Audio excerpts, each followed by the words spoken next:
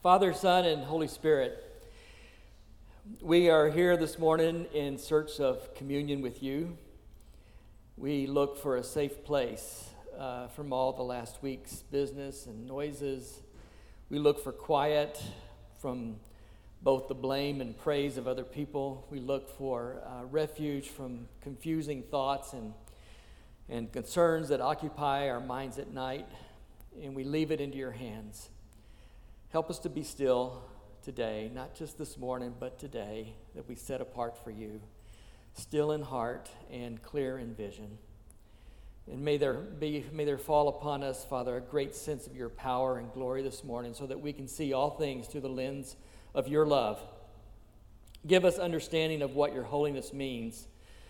Father, our flesh is just marbled with pride, and we confess that. Help us to see who we are in your presence. Keep us from sacrificing your eternal presence for just short-lived and short-term gains. Father, we are content. We are content to leave our lives into your hands. We believe that they are ultimately safe. We are content to give over our will to your control, believing that we can find righteousness and justice only in you. We are content to leave all the people we love into your care, believing that your love is greater than our own. We are content to leave in your hands the causes that we hold dear, the causes of truth and justice. We are content to leave the fulfillment of your kingdom in your timetable. And we are content to let you show yourself to people we love so that they might know the mercy and the beauty and the goodness that you have for them. Father, we thank you for this morning, and we do ask for clarity in this difficult book and difficult passage. And bless the reading of your word and the hearing of your word. And we also ask that you bless our time as we celebrate the Lord's Supper this morning. In Jesus' name, amen. Yeah, when I sent Jerry that passage, I sent it to her with a little emoji with gritted teeth, like, this is going to be a joyful passage for Sunday morning. But it is the Word of God, and it has something to say to us. And continuing on this theme of sort of a downer, I want to show you this image here. This belongs to the United States Holocaust Memorial Museum, and it was filmed as the photographer took this photograph to capture the reaction of the audience. The audience are German prisoners of war. And they were forced to watch clips of what went on and what happened in concentration camps. And the photographer wanted to see their reaction to it. This is part of a program they called denazification of Germany. And it was part of the things and the Allied forces got together to do this, to try to denazify the German civil structure and infrastructure.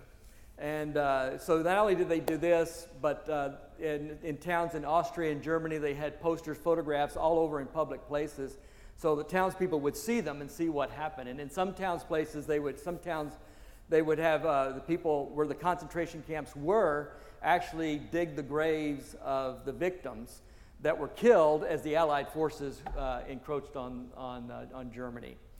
And I saw this long ago, and I'd seen this a while back. This various tactics, but it was called forced confrontation. They were to have this face-to-face various tactics and experiences of World War II, especially in the concentration camp.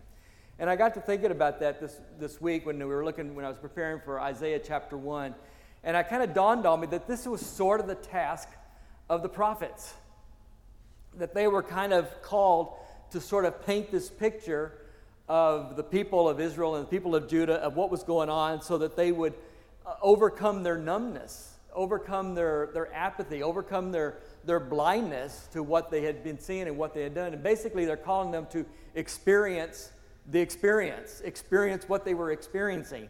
And this was kind of the task of the prophet. And Isaiah especially had to be aware of his own experience and be aware of his own experience in order for his message of hope to have any weight at all. So Isaiah very well knew his own depravity, and he was very well acquainted with the corruption and the misery and the depression and the despair that was going on. He understood all of this, and we saw this last week in Isaiah chapter 6 when God appeared to him and gave him this vision, and his response was, I am a man of unclean lips. In other words, I am a man of unclean character, and I live among a people of unclean lips, of unclean character. And this just gave him more weight to his marriage, to his message, Experience the people of God is what he was after, that they would experience what they were after, that they would experience the grief that they were actually living at the moment. But not only that, not only is a prophet supposed to understand and experience what the people were going through, he also experienced what God was going through. And this is what I mean by living on the edge of the inside, that on the inside of God's people, but at the same time on the edge where people are there and they can see and experience and know what they're going through, but at the same time, he's got to know what God is going through. That God is going through rejection and grief and sadness and disappointment. But he also is also experiencing a joy of welcoming back a child. So the prophet has this sort of dual perspective here to experience and see what the people are doing and seeing and experiencing, but also understand what God is feeling and his disappointment and his rejection. And that's to me what living on the edge is all about. And it comes with an incredibly emotional price tag. And if we respond to God's calling, we need to be prepared for that price tag. It is a costly, emotional ups and downs. It is a radical way to live. It is incredibly different and incredibly difficult. Living on the edge of the inside, God calls us to come out of our own numbness so that we can call other people out of their own numbness and apathy and rejection. It is to call others to overcome what they're seeing in themselves in order to restore their relationship with God. And that's exactly what we have here in Isaiah chapter 1, verses 1 through 20, as we begin it. In the first verse, just kind of gives us the entry point of Isaiah's ministry. We looked at his call in chapter 6 last week, and it is kind of out of chronological order, which sometimes bothers us Westerners. But what he's trying to do is kind of lay out this reason for the call and present the case of why God had called him. And it's I didn't hit on this really hard last week, but he does mention that he was called at the year that King Uzziah died. And not only was that to kind of set us into the historical context, but I really think that the poet is trying to get across something else here, that because when kings or presidents or prime ministers or dictators or whatever, when they're in power, they think what they're going to do is going to last forever, and it doesn't. And I think Isaiah's point here is that this is the thing that King Uzziah did, and he was a pretty good king, probably thought it would last forever, but it doesn't. Only God's word lasts forever. And that's what's eternal. And I think that's what he's getting at. And then we come back to chapter 1, and he sort of gives us this background of where he's ministering. He's primarily directing his addresses and his ministry toward Judah and Jerusalem. And he does sort of sometimes talk to Israel and the northern kingdom, but they're more a kind of an object lesson for Judah. But I think it's important that we get the historical context of Isaiah in order to understand what he's up against. Most of us know the story that Israel, after the reign of Solomon, Israel split over taxes. Okay, there was a northern kingdom and a southern kingdom. And the northern kingdom kept the name Israel, and the southern kingdom took the name Judah, and that's where Jerusalem was. That's where the Davidic line, that's where David's line was, is in the southern kingdom. And in the northern, there were no good kings in the north, all right? In the south, there were 8. There were 8 where the Bible says they did right in the eyes of the Lord, and they were more or less okay? Well, in this time in the 700 BC, more or less, Assyria began to grow in strength. And they came over and they conquered pretty much the north and occupied the north. All that province, not just Israel, but some of the other provinces and some of the other city-states. But then they kind of got distracted and started dealing with some problems that were in the eastern side of the empire. And while they were over there, the king Pekah of Israel, the north, he said, this is our chance to kick Assyria out of the land. And so he formed an alliance with Rezin in Damascus and Syria, and probably a couple of others, Ascalon and Gaza. Don't worry about those. They're not going to be on the test, so don't worry about that. But they started forming this alliance to kick out the Assyrians at this time. And they wanted Judah to join in. And Judah didn't want to. Ahaz didn't want to. He was the king at this time. And so Israel and Damascus started attacking Judah and Jerusalem. And they wanted to replace Ahaz with their own king who would join them to kick out Assyria. Well, Ahaz decides that he needs help. And so he sends a messenger to Tiglath-Pileser III and says, I am your son and your servant. Come rescue me from the hand of the king of Damascus and the hand of the king of Israel who is attacking me. Well, Tiglath-Pileser says, this is my chance. I have an excuse. And he says, certainly will. And so he comes over and he completely decimates Israel and the whole northern section. And he occupies Judah, and now Judah pays tribute to Assyria. So this is what Isaiah is stepping into.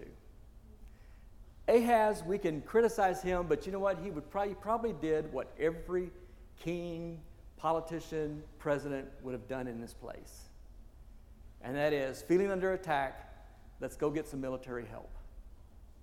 Isaiah tries to tell him, we'll see this later on, Isaiah tries to tell him that God's going to protect Jerusalem. It's not going to fall. But Ahaz is thinking, okay, I need some guidance here.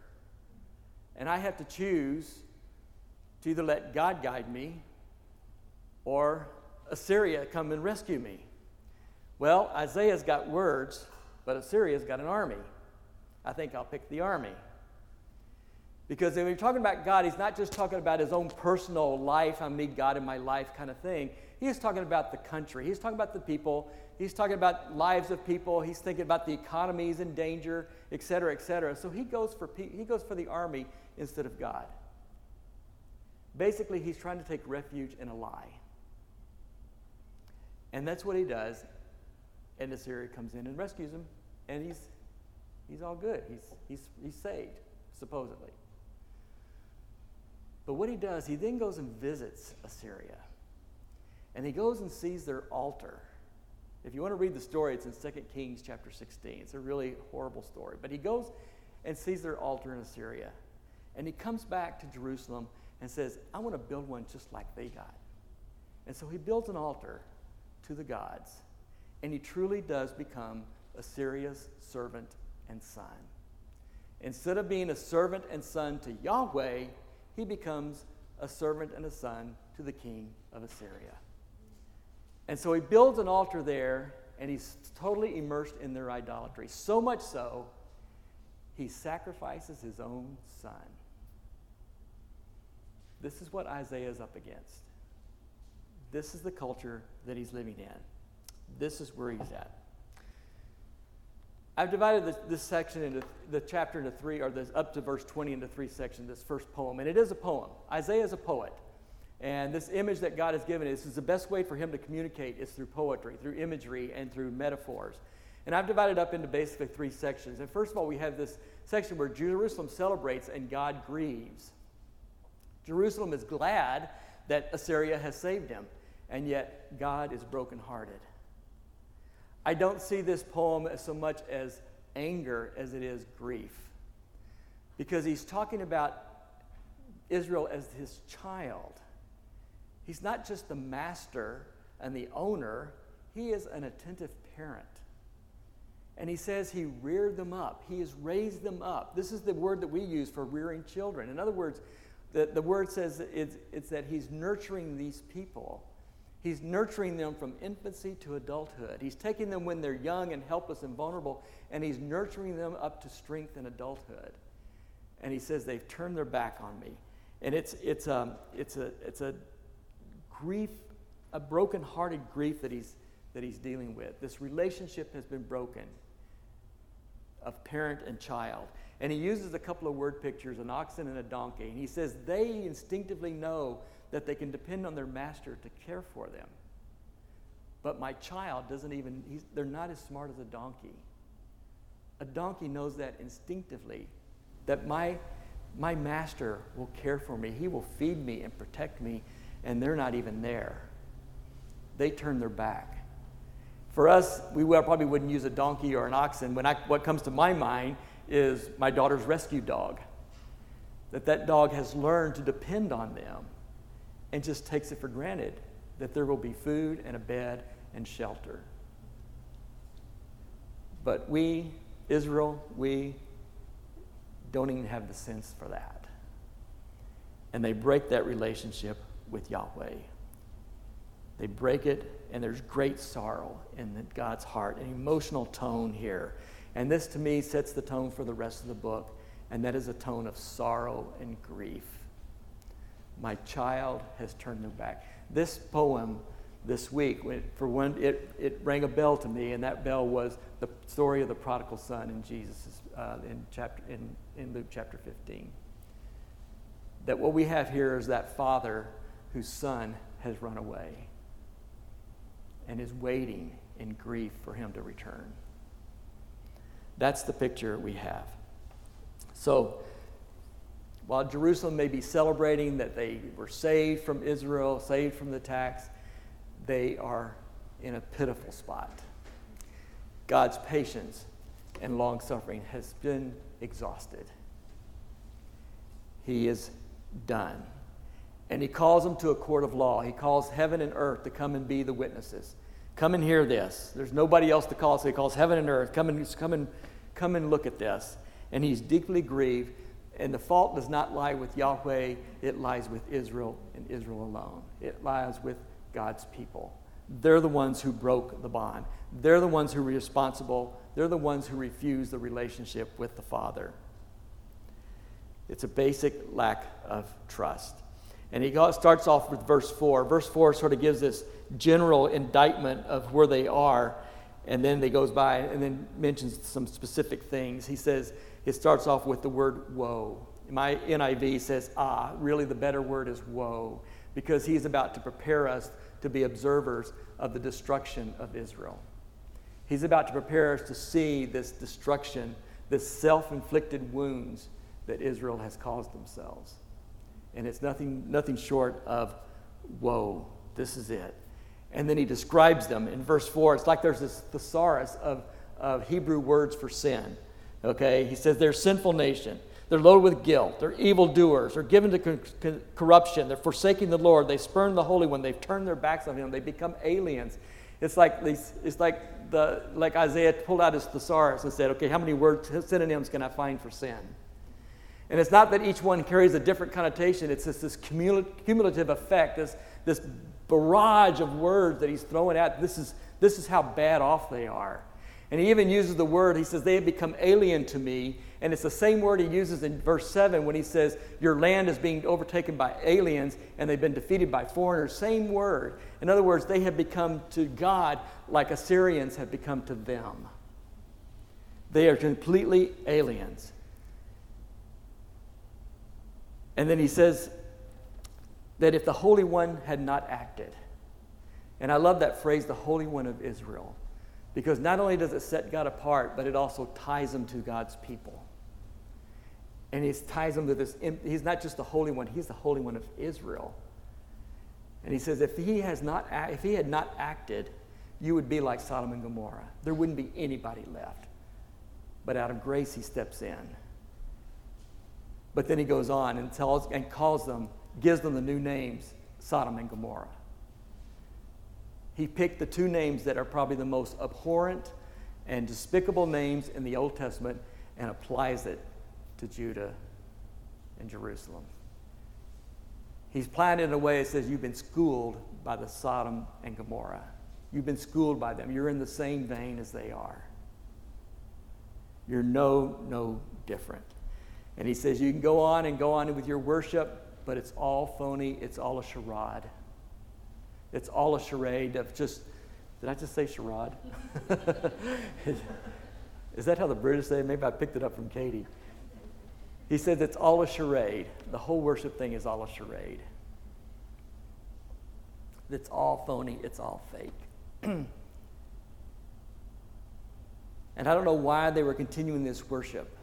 Maybe they were, my guess is that it was all transactional, that they could just do the minimal things and then God would say they're okay. That somehow they could buy God's approval just by doing the minimum. And God says, it's all fake. It's all phony. I don't even enjoy it. He said, this stuff is not for me. This is not what I want. It never was what I wanted. The Old Testament worship was an expression of gratitude. This is the food you have given us. These are the animals you've given us to eat. This is the fruit and the grain you've given us to eat. And we're grateful for your provision. It's not buying God's love or God's approval. And he says, I don't want that. The Old Testament is very clear on that. I desire mercy, not sacrifice, he says. And Jesus repeats that twice in Matthew. It's very clear what God wants. What he's wanting is authenticity. And they have traded a theological transaction for authentic worship. And he said it's all phony and it's all fake. And I really could care less. I really think it's interesting as way of application. It's just how interesting it is these things of God are actually keeping them from God. And I started thinking about my life, thinking, yeah, sometimes the things of God actually keep me from God himself. This is a common sickness of pastors, that we are so preoccupied with the things of God that God himself somehow gets left behind. And God's saying, I don't want it. I want your heart. You say you love me, but you're not showing it. It's just words. I want to see action. And he goes on to say that if you love, a love for God would also mean a love for people. That you would defend the homeless, that you would take on the case of the orphan and the widow, that would be shown. But he says, when you start abandoning me, you will start abandoning people. And that's the surest way to see whether a people is walking with God or not. If we have abandoned people, it's a good red flag to say we have abandoned God. Those two things go together. We come to verse 16 and 17, and all of a sudden we got this change of course. It's like, whoa, this surprises us. Wait a minute. We think that God's patience and long-suffering has totally exhausted. I meant to say, sorry about this, I meant to mention a verse. This is how Eugene Peterson translates the next paragraph after this poem we're looking at here, just to describe what we're looking at here. He says, the chaste city has become a prostitute.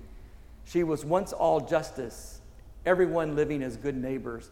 Now they are all one another's throats. Your coins are counterfeits. Your wine is watered down. Your leaders are traitors who keep company with crooks. They sell themselves to the highest bidder and grab anything that's not nailed down.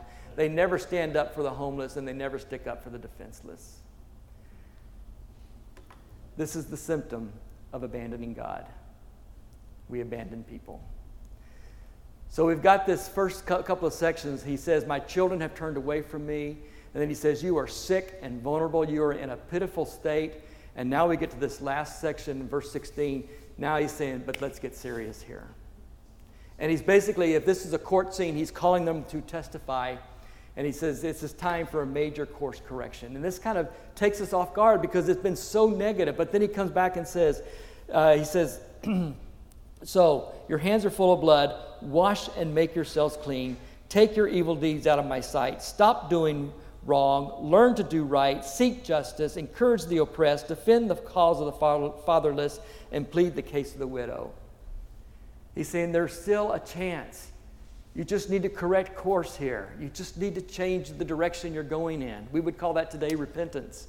Just change the course you're going. And he gives them these 9 commands of wash, of clean, take away your evil deeds, stop doing wrong, learn, seek, encourage, defend, plead. He gives us those 9 commands. And the first 4 are like having to do with their relationship with God, and then the last 5 have to do with their relationship with other people. Sounds a lot like the 10 Commandments, doesn't it? And he says this is very simple. These are simple steps to do. They're that easy. But they were so far gone, they needed to start back very, very simple. He says, These things need to be front and center. You talk about love, show me. And today I would say that anybody who takes the Bible seriously, these things need to be front and center. If these things are not front and center for us, then I think God could say your worship is phony. These things need to be at the top. And notice here that Isaiah, he's not calling for a regime change. He's not calling to depose Ahaz. Jesus didn't call for a regime change. Isaiah doesn't call for a regime change. What is Isaiah doing? This is why being on the edge of the inside is so radical. Because he is approaching the very consciousness of the people. He's out to change their hearts. Because it's the consciousness, the mindset, the way they are thinking, the people, the way they're thinking. They're the ones who undergird Ahaz, and they're the ones who perpetuate the reign. But they're out to change hearts, to change the consciousness, to change the mindset of the people. And I think that's where we're called to do.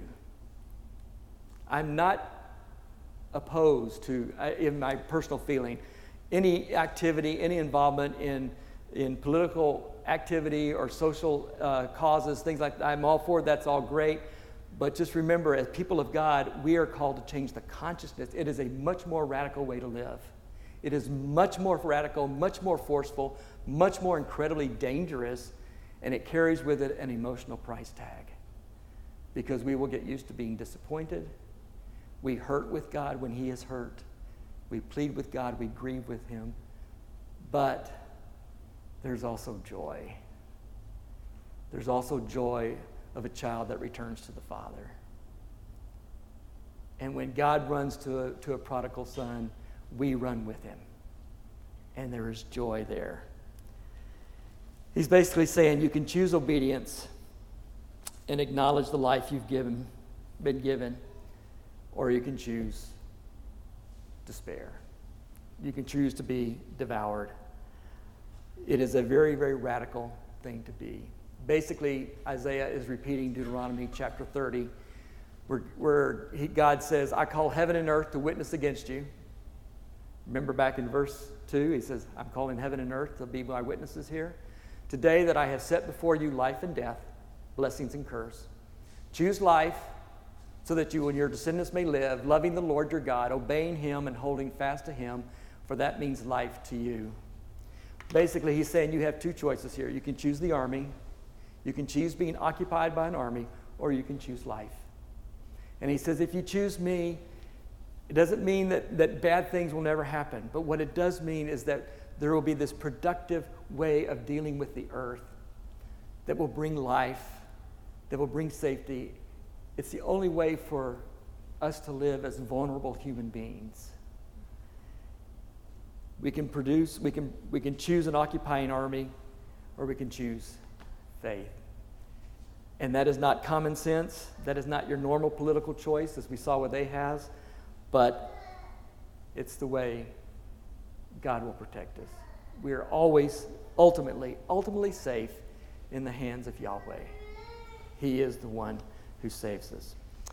It does take his emotional toll, but I want just as a review real quickly, I want to do 5 takeaways from Isaiah chapter 1. First of all, living on the edge of the inside dares us to experience what we experience. And what I mean by that is we actually keep our eyes open, as Isaiah did in chapter 6. We see and we hear. We experience what we're experiencing. We get out of our numbness. We get out of our apathy. And I love the hymn that we just sang, just how beautiful the earth is. Just that little thing of how he whispers to us through the rustling grass. My grandfather's favorite hymn was In the Garden, because he would go through the garden, and he always had a garden, a vegetable garden, and he said, there's where he walks with me and he talks with me. And we get a lot of criticism, but Big Daddy would get a lot of criticism for that. That's too mystical. And he goes, well, that's the way it is. He walks with me and he talks with me. We experience what we experience. Living on the edge of the inside challenges us to offer ourselves in authentic worship.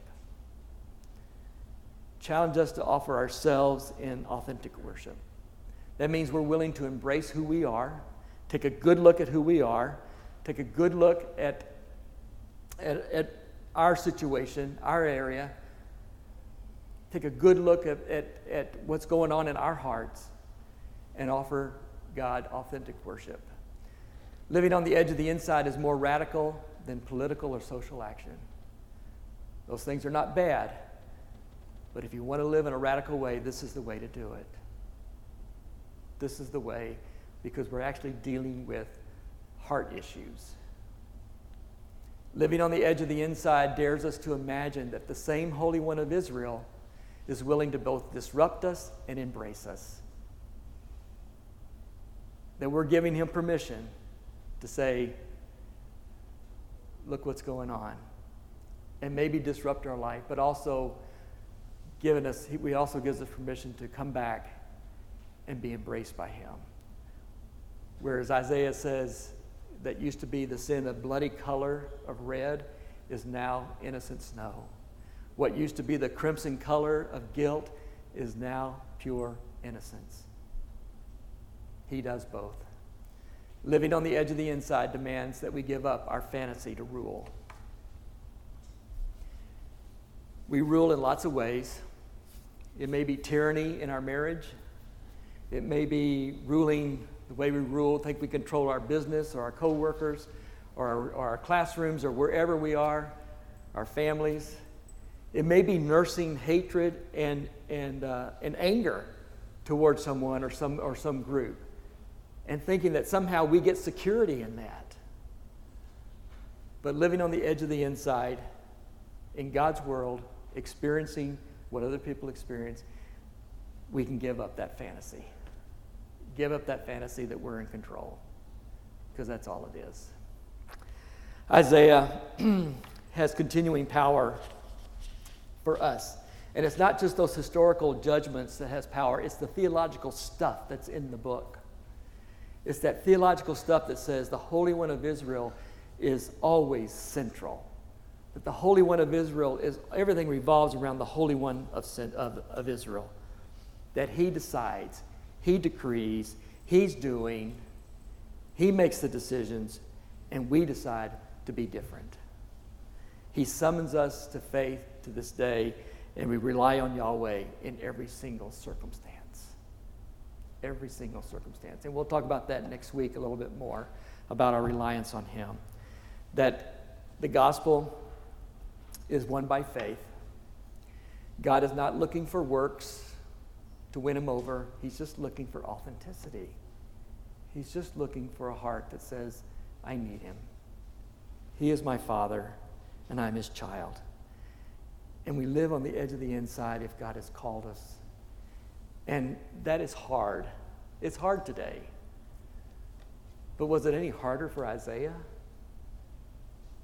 I don't think so. He calls us to live in him, but on the edge where people live. We're going to celebrate communion this morning to do that. And as a time of submitting ourselves again to his sovereignty, his lordship. And we did not put the little communion cups out there this morning to pick up. We thought we would go ahead and hand it out. But we'll do that in just a minute when we're going to spend some time in silent prayer. And while we're in prayer, I'm going to ask the ushers if they will come up and hand it out, and just hold on to it, and we will get that together. But the thing about the Lord's table is that we come with nothing to prove. You know, we don't have anything to prove. There's nothing to protect. I have nothing to sell you. I have nothing to sell to God to try to convince him. It's just this simple idea of being present at the Lord's table. And it's a simple idea that the Lord is present to us. Christian history has spent a lot of time and a lot of ink trying to explain the Lord's Supper. But basically, that's all it is. It's just being present to Jesus and having Jesus be present to us. And the thing is, what communion is telling us is that God is the food that we all need. And the only thing we provide, that we come, is the hunger. If we come with the hunger, that's all we need. And we have to train ourselves each day to be hungry. So when we're hungry, that means there's no room for another presence. There's no room for my own opinions. There's no room for my own ideas or my own righteousness or my own superiority or my own success. There's no room for any of that stuff. Just hunger. Just a longing. That's it. I have been a part of a church that attempted to define who was worthy to take communion and who was not. We even used communion as a discipline tool. That when somebody needed discipline, we would withhold communion.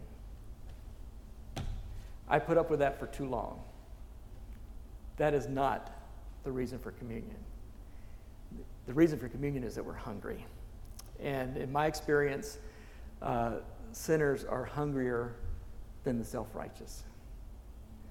And that's why this table is open to everyone. If you are hungry, you're welcome to take communion with us. What I would like to do is spend some silent time in prayer, confessing. It's a time of confessing of our own sin, our own self-righteousness, our own superiority, our own anger, our own whatever.